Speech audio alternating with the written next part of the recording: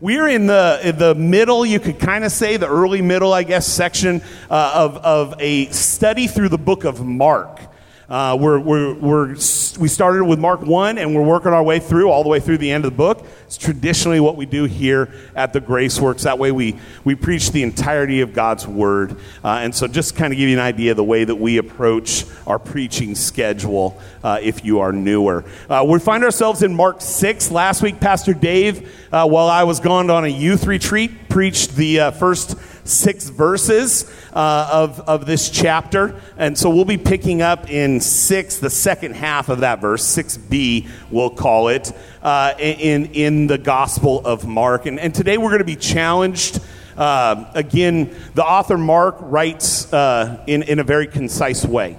And so a lot of weeks we're going to see things, a couple different stories. But again, I believe that they point us towards ultimately one kind of encouragement or main idea that we can take away from this. And today we're going to see or be encouraged to live well, and then also to be able to die well in the end, whenever that end might come. So live well, die well. Mark chapter 6. Again, I'm going to have the words up here on the screen. You can follow along there or in your own Bibles, and I'll read that out loud, and we'll see what God has for us this morning. So starting in the second half of verse 6, it says, "And he went about among the villages teaching." So Jesus had been rejected in his hometown of Nazareth. People there thought that they already knew who he was, right? They knew Jesus, the son of Mary. A lot of them probably knew Joseph, and he had been the carpenter's son, and so they kind of knew him through that because he was from Nazareth. So when he was in Nazareth, he was rejected by his own people because they completely missed out on who Jesus really is. And his response to this adversity is to press on. In fact, to multiply his ministry. So that's what he does. And in verse 7, it says, and he called the 12 and began to send them out 2 by 2 and gave them authority over the unclean spirit. So Jesus had been training his disciples for ministry, and now it's a good time to send them out. We've seen story after story of him preaching, of him healing, Jesus commanding the crazy water on the sea, calming the storm, casting out demons, raising a little girl from the dead. I mean, we've seen a lot in these first 6 chapters, and Jesus is teaching his disciples what they should do, what ministry should look like. Now, a good mentoring tool or discipleship tool, or even if you're just a boss or a leader, that I've found is really what Jesus did here. And so I'm going to read through it real quick. It's something that I like to try to do anytime I'm in a mentoring situation with anyone. It's I do, you watch, and then we talk about it. So I'm going to do most of the work. And you're going to get to watch me today. And then afterwards, let's try to grab some coffee and we'll talk about it. The second step, though, to that is I do and you help. And then we get together and we talk. We debrief on it, what's going well. And then ultimately, you want to turn the corner there where the other person is doing a lot of that work, is doing a lot of the reading or the learning or whatever it might be. So you do, I'll help you a little bit. And then in the end, again, we'll talk about that. And then finally, you do, I watch, and we talk. And if you do and you're ready to go, then I'm able now to start helping somebody else. And you found yourself in a place where not only can you do the work, but now you can start mentoring others. And so Jesus is doing something here on earth for all mankind. It's a mission of grace, and he's called these disciples to be a part of it. Because even though Jesus was speaking to thousands of people at a time, right? Thousands and thousands, he still could only have a touch on so many people. Only so many people could hear him, no matter how hard he worked. So the method that he chooses to tell the whole world is through the people that have been transformed by his grace. And the initial people that we see in that sphere are his disciples. And yet today, a lot of you sitting out there, if not most of you, and I have been transformed also by his grace. Now, we have heard the good news, we've received it, we've applied it to our lives, and now we need to be motivated to move forward in that, though. We also noticed, though, as we were prepping this week, as we were reading and studying, we see that Jesus sends them out 2 by 2. We think this is significant. The law in that day and age required 2 witnesses to establish something as a matter of truth. So instead of just being a guy who comes to a town and tells stories about Jesus and about God and this new relationship or this new thought process or concept or idea on how to engage with God and being called a crazy person, or who is this guy just wandering around from town to town, he embraced that idea of sending 2 people out together. So when they got there, they could speak the truth together. And the other thing we thought of is it tones down the idea of individuality. So you could have a big personality like a Peter, let's say, and be paired down with someone who complements him. If you've been to the Graceworks for any amount of time and got to know Pastor Dave and myself, you know that in a lot of ways we are complete opposites. I, in a lot of ways, wish I was more like Dave. And I think secretly Dave wishes he was more like me, but he'll never tell you that. But we joke that we're the yin and the yang. We balance each other out. He's taller, I'm shorter. No, not those kind of things. But just in the way we even engage with people, it's different. And there's just a lot of balance that comes through to that. The third thing that we saw kind of goes along that line. It kind of suggests the necessity of teamwork. Jesus is saying, I want 2 of you to go together. And so we've embraced that at the Graceworks. When we initially launched our first campus 10 years ago out of Emmanuel Bible Fellowship, we sent 2 people, Pastor Kevin and Pastor Stephen. Pastor Kevin was full-time and was the pastor there. Pastor Stephen was a tent maker. He was a teacher in Tumwater, and then he was also the pastor, and he worked into a full-time position as we grew. But we knew the importance of not sending Pastor Kevin or pastor out on his own to try to do the ministry.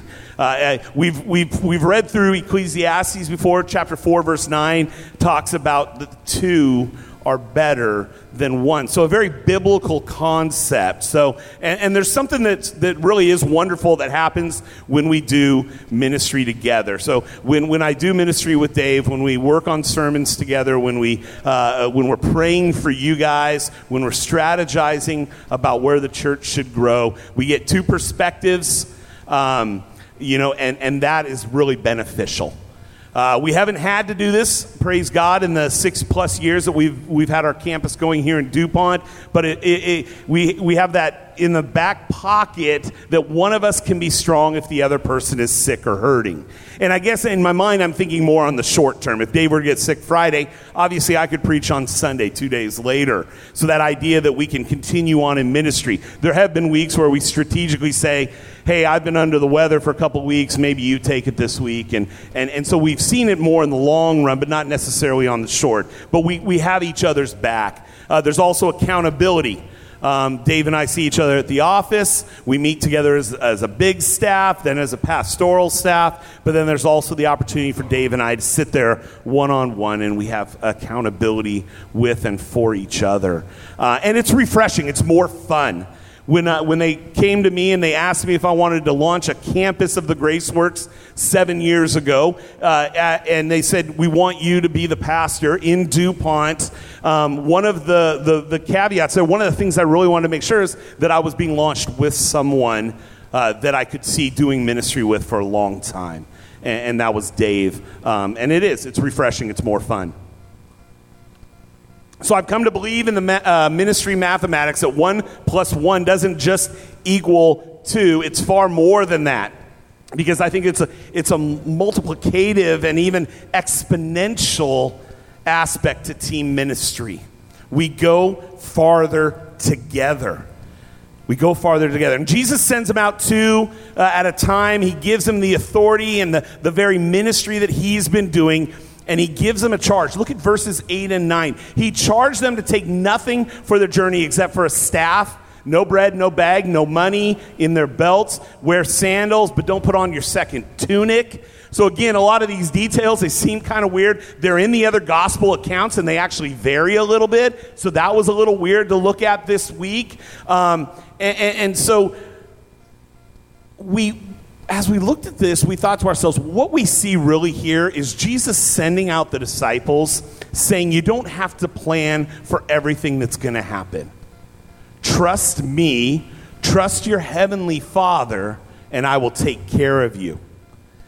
We did notice also that the list of what they were to take was almost the same as in Exodus, what God told his children to leave with. In other words, I'm going to take care of you. You're going to have to get going quick. So grab the bare essentials and get out of Egypt, right? It's almost the same idea. I've got your back. The bare necessities will really keep the disciples and even you and I from being materialistic, right? And here at the church, we don't want the ministry to ever be about what we have or what even we can do. But we want it to be about Jesus, and we want it to be about the lives that can be changed by the story of the cross, what we've been singing about and what we're looking at and studying. It's Jesus, and that's where we want to focus in on.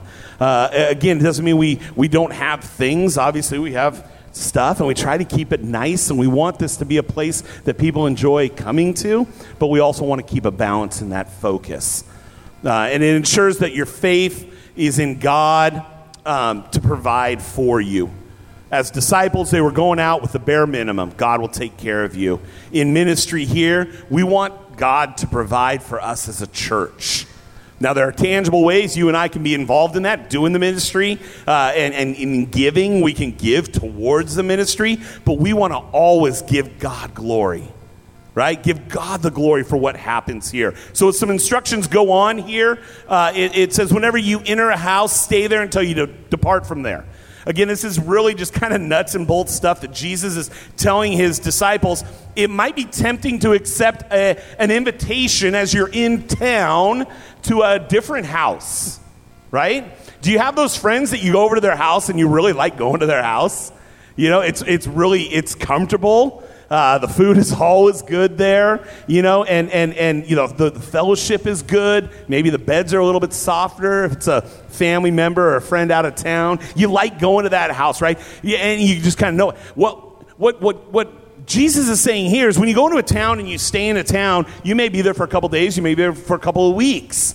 And if you get to know somebody else, right, while you're there in their state, don't be tempted to leave the home that was initially opened up to you so graciously to go to something bigger and better.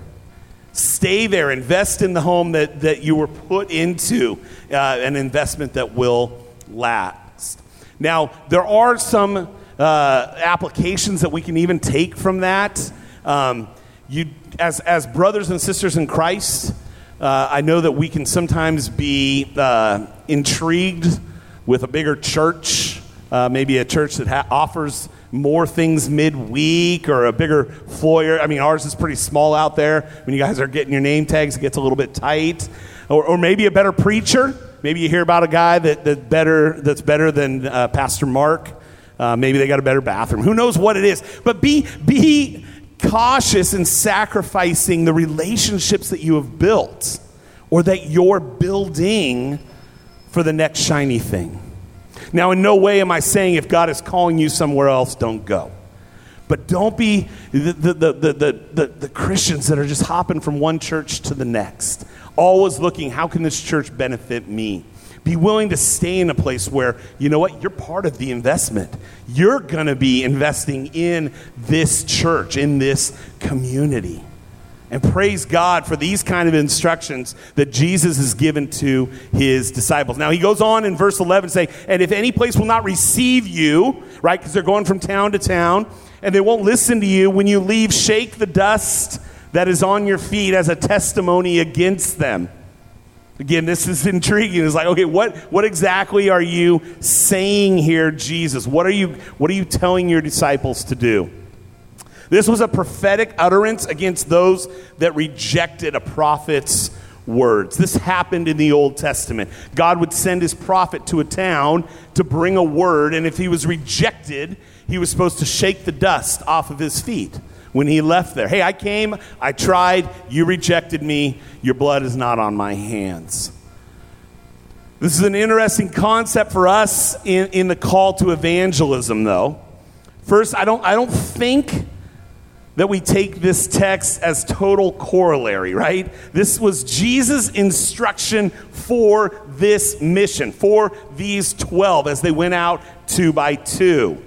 But not necessarily a blanket command for every mission. The mission that you and I have been given in Matthew when Jesus was leaving, go into all the world and preach the gospel to every nation, baptizing them in the name of the Father and the Son and of the Holy Spirit. We already know that there are many parts to that mission.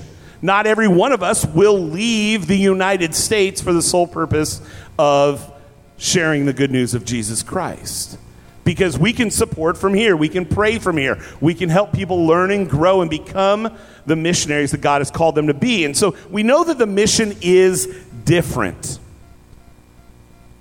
But understand that you will face not only opposition, but also disappointments as you share the gospel with others. There will be times when someone rejects the gospel and even rejects you on account of the gospel. While I would encourage you to continue to pray and believe that God can turn the hardest heart, you might still have to move on from that place. Remember that we are called to plant a seed. God doesn't rest. He continues on, right? We've talked about the seed before and the 4 different soils. And there will be times where you will invest in people and they will reject not only the gospel, but you. And at that point, you have to trust that God had called you to do a certain thing at a certain time, and that you're going to trust the gardener, God, that in his time, more watering will come to that seed, et cetera, et cetera. And so don't be afraid to do just your part in sharing the good news. Picking up in verse 12. So they went out and they proclaimed that people should repent. Praise God for their obedience, right? We have these 6 groups of 2. They're going out, right? Are you and I obedient when we are sent? Do we truly believe what the Bible says about us being sent? Are we living that kind of life? This was a convicting question even for me this week as we were wrestling through this passage. Mark, are you going on Sunday and sharing the good news of the gospel of Jesus Christ crucified and risen, and the good news that comes through that, but what are you doing with the rest of your week? Are you prepared with the word that God has called us to be prepared with? Sometimes I am, sometimes I'm not. So this is an encouragement to me. We need to be ready to proclaim the good news at all times. Do we listen to the voice of God when he asks us to share the good news with others? Are we in tune with the Holy Spirit who resides inside of each one of us as believers? Or do we hear something and then we push it away? Right? Well, this isn't really the time. They might reject me. I may not know the right words, right? I know I've been there before.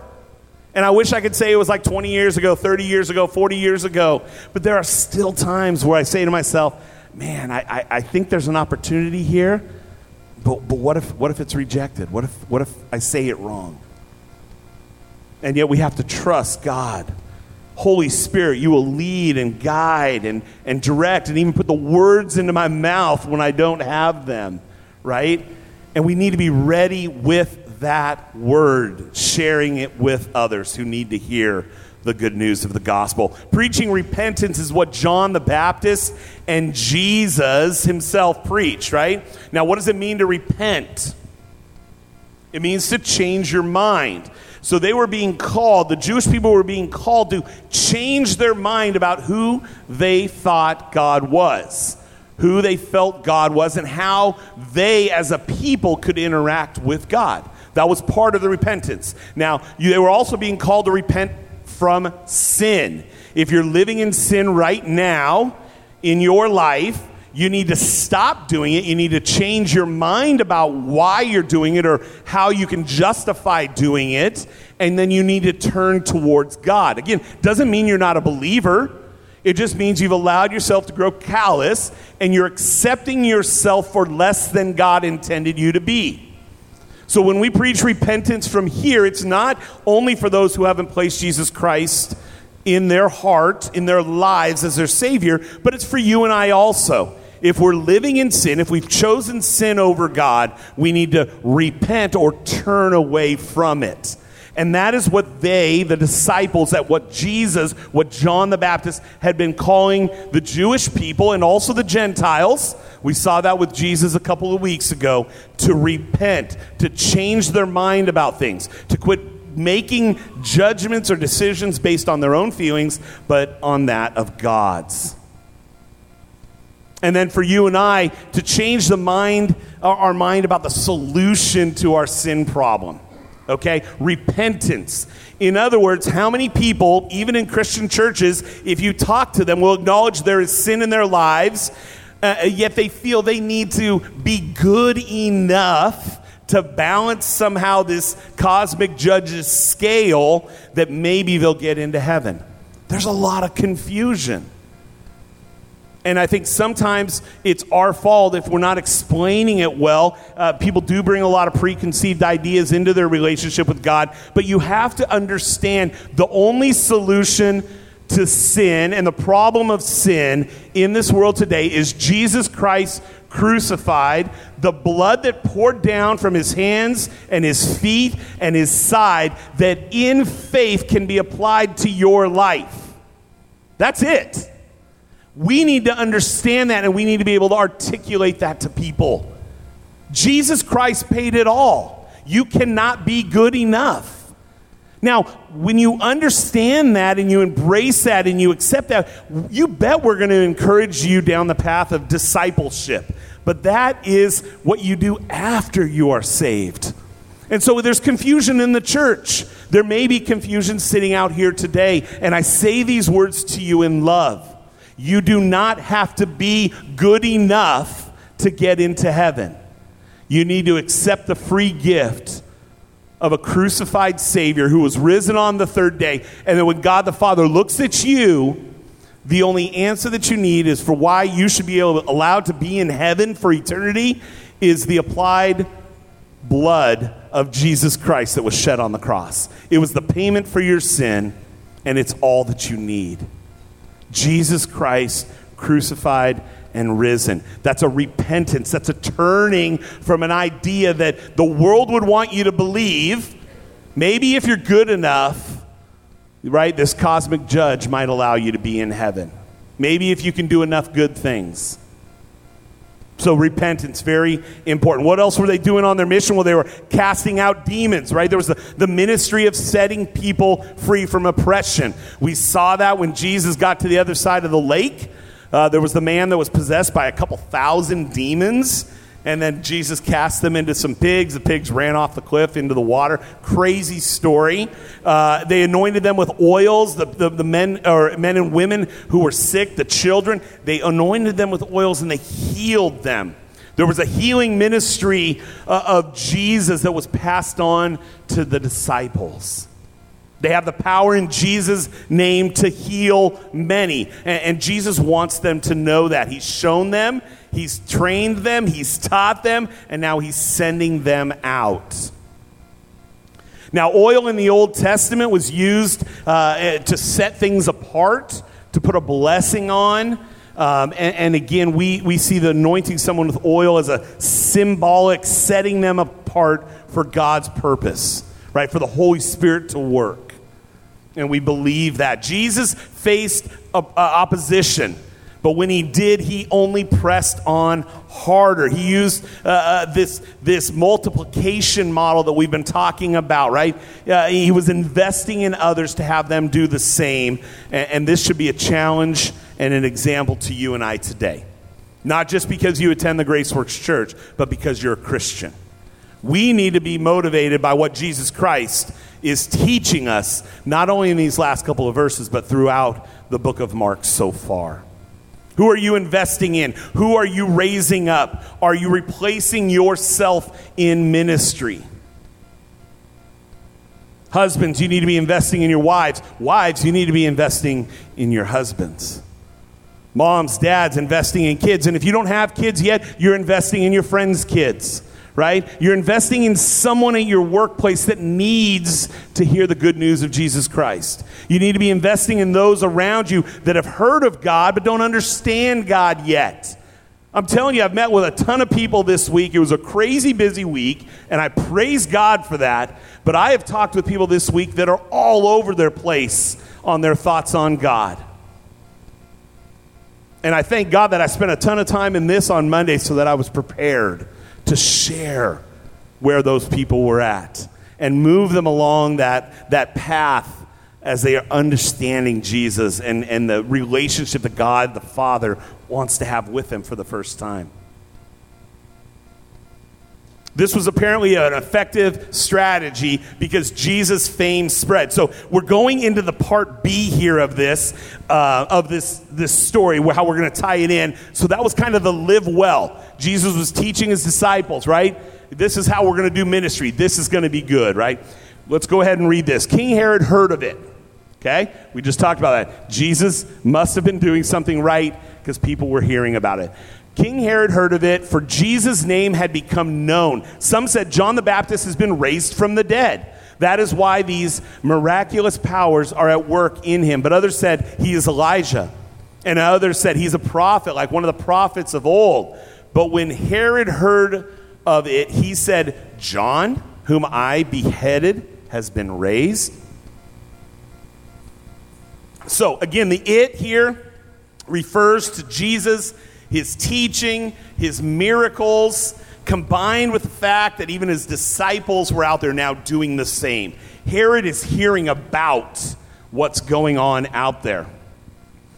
We've seen people previously in this observe the authority and the power of Jesus and trying to rationalize it, figure him out, understand the source of power. We've seen those people approach Jesus and interact with him. And here we see Herod, the one who was in charge of the land. Verse 14 and 15 come up with some theories, or some of the theories that people had come up with on who Jesus might be. John the Baptist, who has been raised from the dead. One of the very first things Mark wrote about was the ministry of John the Baptist. All the way back in Mark 1:14, we talked about that, right? We learned that John then was imprisoned. That's as far as we got in the story. Somebody else said, hey, he might be Elijah, or other people were saying he might be he might be Elijah, one of the greatest prophets from Israel, right? One of the only one or two men that have entered into heaven without tasting death. There were a couple different stories in the Old Testament where prophets were taken to heaven without tasting death. So they were thinking, maybe he's come back. Maybe he's the one out there preaching the good news. Or he's a prophet like the prophets of old. Others had said he was a prophet, right? But maybe a new one, less heavenly than if God had sent back one of the two that were taken. But look at verse 16. But when Herod heard of it, he said, John, whom I beheaded, has been raised. Now, Mark, who is a good writer, he gives us exactly what we need to know. You're kind of going, well, wait a second, I don't even know what's going on there. Last thing I heard, John the Baptist was doing ministry, and then he was in prison. And Mark, you're giving us a spoiler here. What's going on? We don't know the rest of the story. Right, well, here Herod's opinion is given because this next section is going to highlight this. In fact, it seems like Mark purposefully sandwiches these stories. He's putting all this goodness together. Got the bun, we're seeing the meat, and we're going to see the bun here. Why? Because likely Jesus faced oppression just as John the Baptist had and the disciples were going to. So if you're going to take this story and apply it to your life, know that if you are doing what you are called to do, which is sharing your faith, sharing the good news of Jesus Christ, and the change that can come through that relationship, you're going to be faced with oppression. Opposition will come for a disciple of Jesus, you and I, right? But how we live and how we die can have a purpose. Do you believe that today?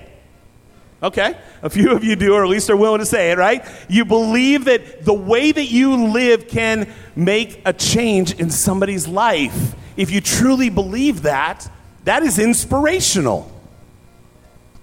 You can make a difference in someone's life, and how you die can do the same. We're going to see a story about that. So opposition really shouldn't deter us from our mission. It should actually inspire us. If you have opposition in your life, it should cause you to want to move forward. That means you're doing something right. And if you truly believe that Holy Spirit is in you and with you and is not going to leave you, it should inspire you all the more to move forward. We now get to the story of how John the Baptist perished, and it will become obvious why Herod has such a guilty conscience that we see in verse 16, right? Like, wait a second, John the Baptist, the one I beheaded, has been raised? Gets him a little bit freaked out. Let's finish out this story here. Picking up in verse 17. For it was Herod who had sent and seized John and bound him in prison for the sake of Herodias, his brother Philip's wife, because he, right, Herod, had married her. For John had been saying to Herod, it's not lawful for you to have your brother's wife. And Herodias had a grudge against him and wanted him put to death. But she could not, for Herod feared John, knowing that he was a righteous and holy man, and he kept him safe. When he heard him, he was greatly perplexed, and yet he heard him gladly. So this is really interesting, right? So this is the why that John the Baptist was arrested. According to the Old Testament law, Herod had sinned greatly when he had an affair with his brother's wife, okay? When you think you're in charge, when you think you're above the law, you're going to do things that you think you're going to get away with, or that you can get away with for a while.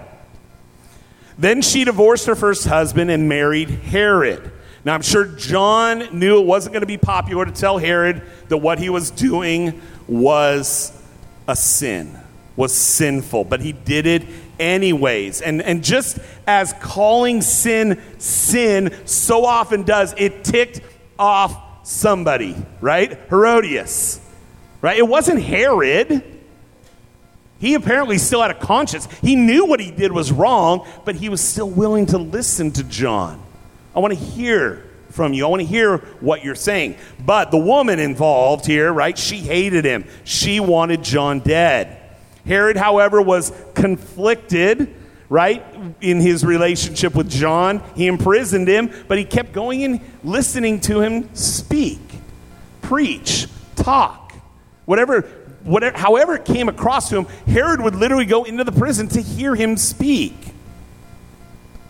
He was perplexed and yet listening gladly. But hell hath no fury like a woman scorned. So we're going to continue on to verse 21.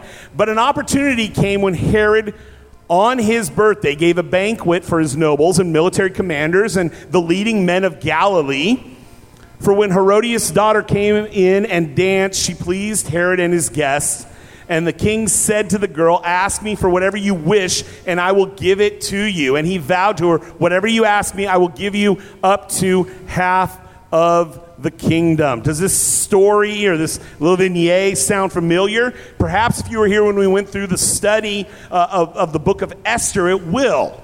Because something similar happened here. We'll get to that a little bit more in a second, right? Now this scene, it's not, I'm going to make it PG, but it's not exactly PG. So if you as adults are reading through that and you're reading into it some stuff, that's meant to be there, right? This dance that she performed wasn't just a normal dance, right? This wasn't butterfly kisses at a wedding or anything like that. Okay, that's all I'm going to say. And so there was something going wrong in this story. This was something that should not have been happening in the presence of her father-in-law, or stepdad, I should say, and all the men from the kingdom. Now, the promise that the king makes here at the end is almost identical to King Ahasuerus' that he made to Esther. If you hop back to Esther, right? Again, I said we would get right back to that. Up to half of my kingdom. Okay? The king was pleased. He enjoyed this, And he made this over-the-top offer. You can have anything you want to, up to half of my kingdom. It's kind of a proverbial reference for generosity, a hyperbole of sorts, right? Because you wouldn't have to do this too often and you would have no kingdom left. If you gave away 50% at a time, it's going to go pretty quick, right? But both here and in Esther, the statements that the king makes were in a drunken state. They were partying, they were having a good time, and they talked foolishly. Drunkenness often leads to bad decision making. I've been going through a proverb a day, one a day. There's 31 proverbs. It's awesome. And so I've been reading a proverb a day, and it's wisdom literature. Right? It gives you a piece of advice and what will probably happen.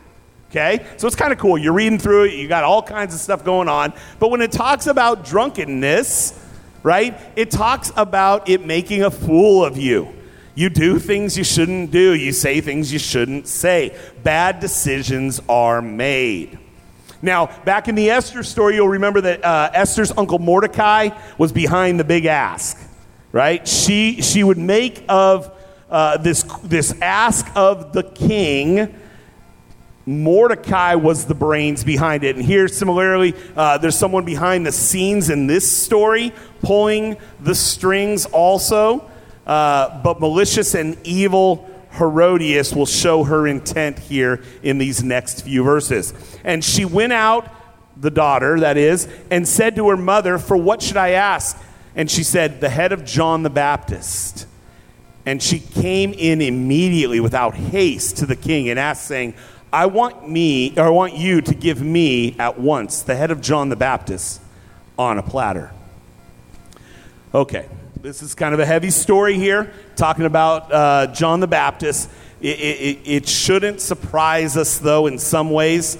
Here we see Herod had an issue, had some sin in his life, with his brother-in-law's, or his brother's wife, right? So sexual sin was the initial issue, and it continues to plague him in this story, right? We see more sinning because he's not thinking very well, okay? And then you add drunkenness to this story, and there's more sin, right? And now he's been painted into a corner. He's protected John from Herodias all the way up until now. We see that. She wanted him dead. He said no. Right? Man of God, holy, I'm listening to him. I'm not convicted, but I'm going to listen to him, right?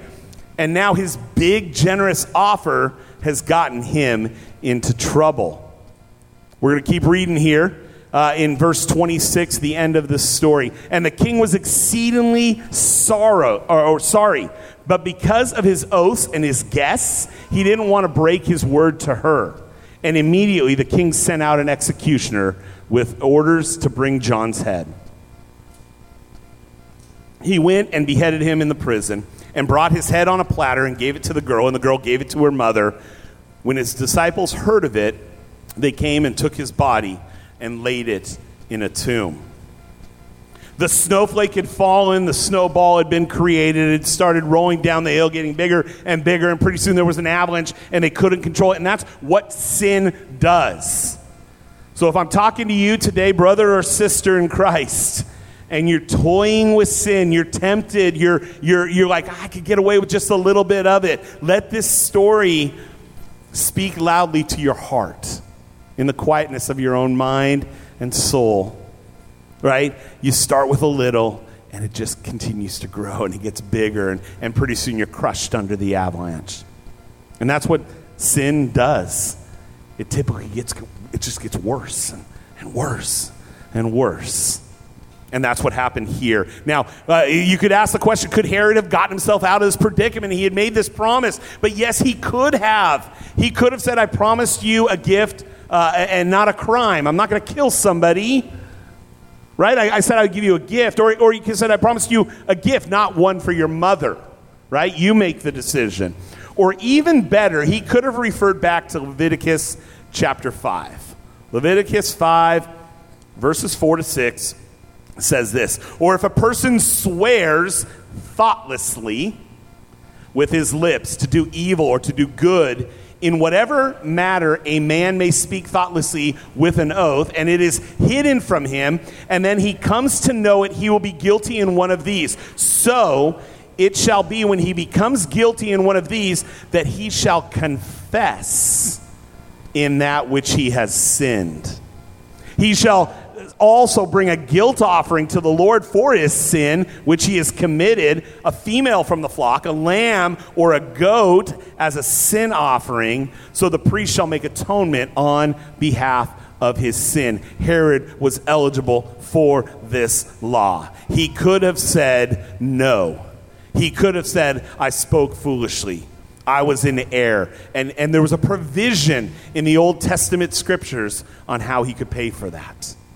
When you're considering sinning, it won't seem that bad at that moment.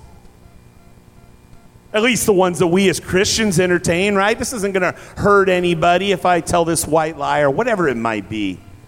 But then once you've sinned, don't you always see it for what it really is? Right? It doesn't seem so bad. I could just do this. And then when you do it, you go, man, alive, I blew it. I really screwed up. And it cost John the Baptist his life. When his disciples heard of it, it says they came and took his body and they laid it in a tomb. And this should sound familiar if you've been in the church for any time at all. John Mark purposely highlights the similarities between John's death and Jesus' death, right? In a foreshadowing of sorts. This passage shows that people who preach repentance and point to Jesus as the Messiah can expect opposition, persecution, imprisonment, and perhaps a martyr's death. This is the comfort for the disciples who suffer for their witness for Jesus. It doesn't relieve them of their suffering or hold out the hope of escape, but it does enable them to see that they are in the best of company. This has to be some encouragement. Historically, martyrs have found strength in remembering that they are a part of a large company of who have been shared in the sufferings of their Savior. We are not prepared to live until we're prepared to die. Reverend Lawan Ademi, a pastor in a Christian church in Nigeria, was kidnapped on January 2nd of this year in the Boko Haram attacks, right? In the nearby area, northeast corner of Nigeria's Adamawa state, right? On January 5th, there was a video released from this pastor pleading for help.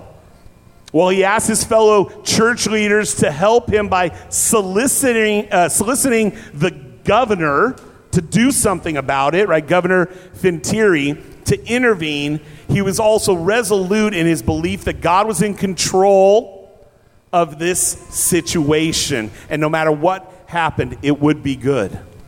He says, by the grace of God, I will be together with my wife and my children and my colleagues. Right? He says this in this video, and then he goes on and says, if the opportunity has not been granted, maybe it is the will of God.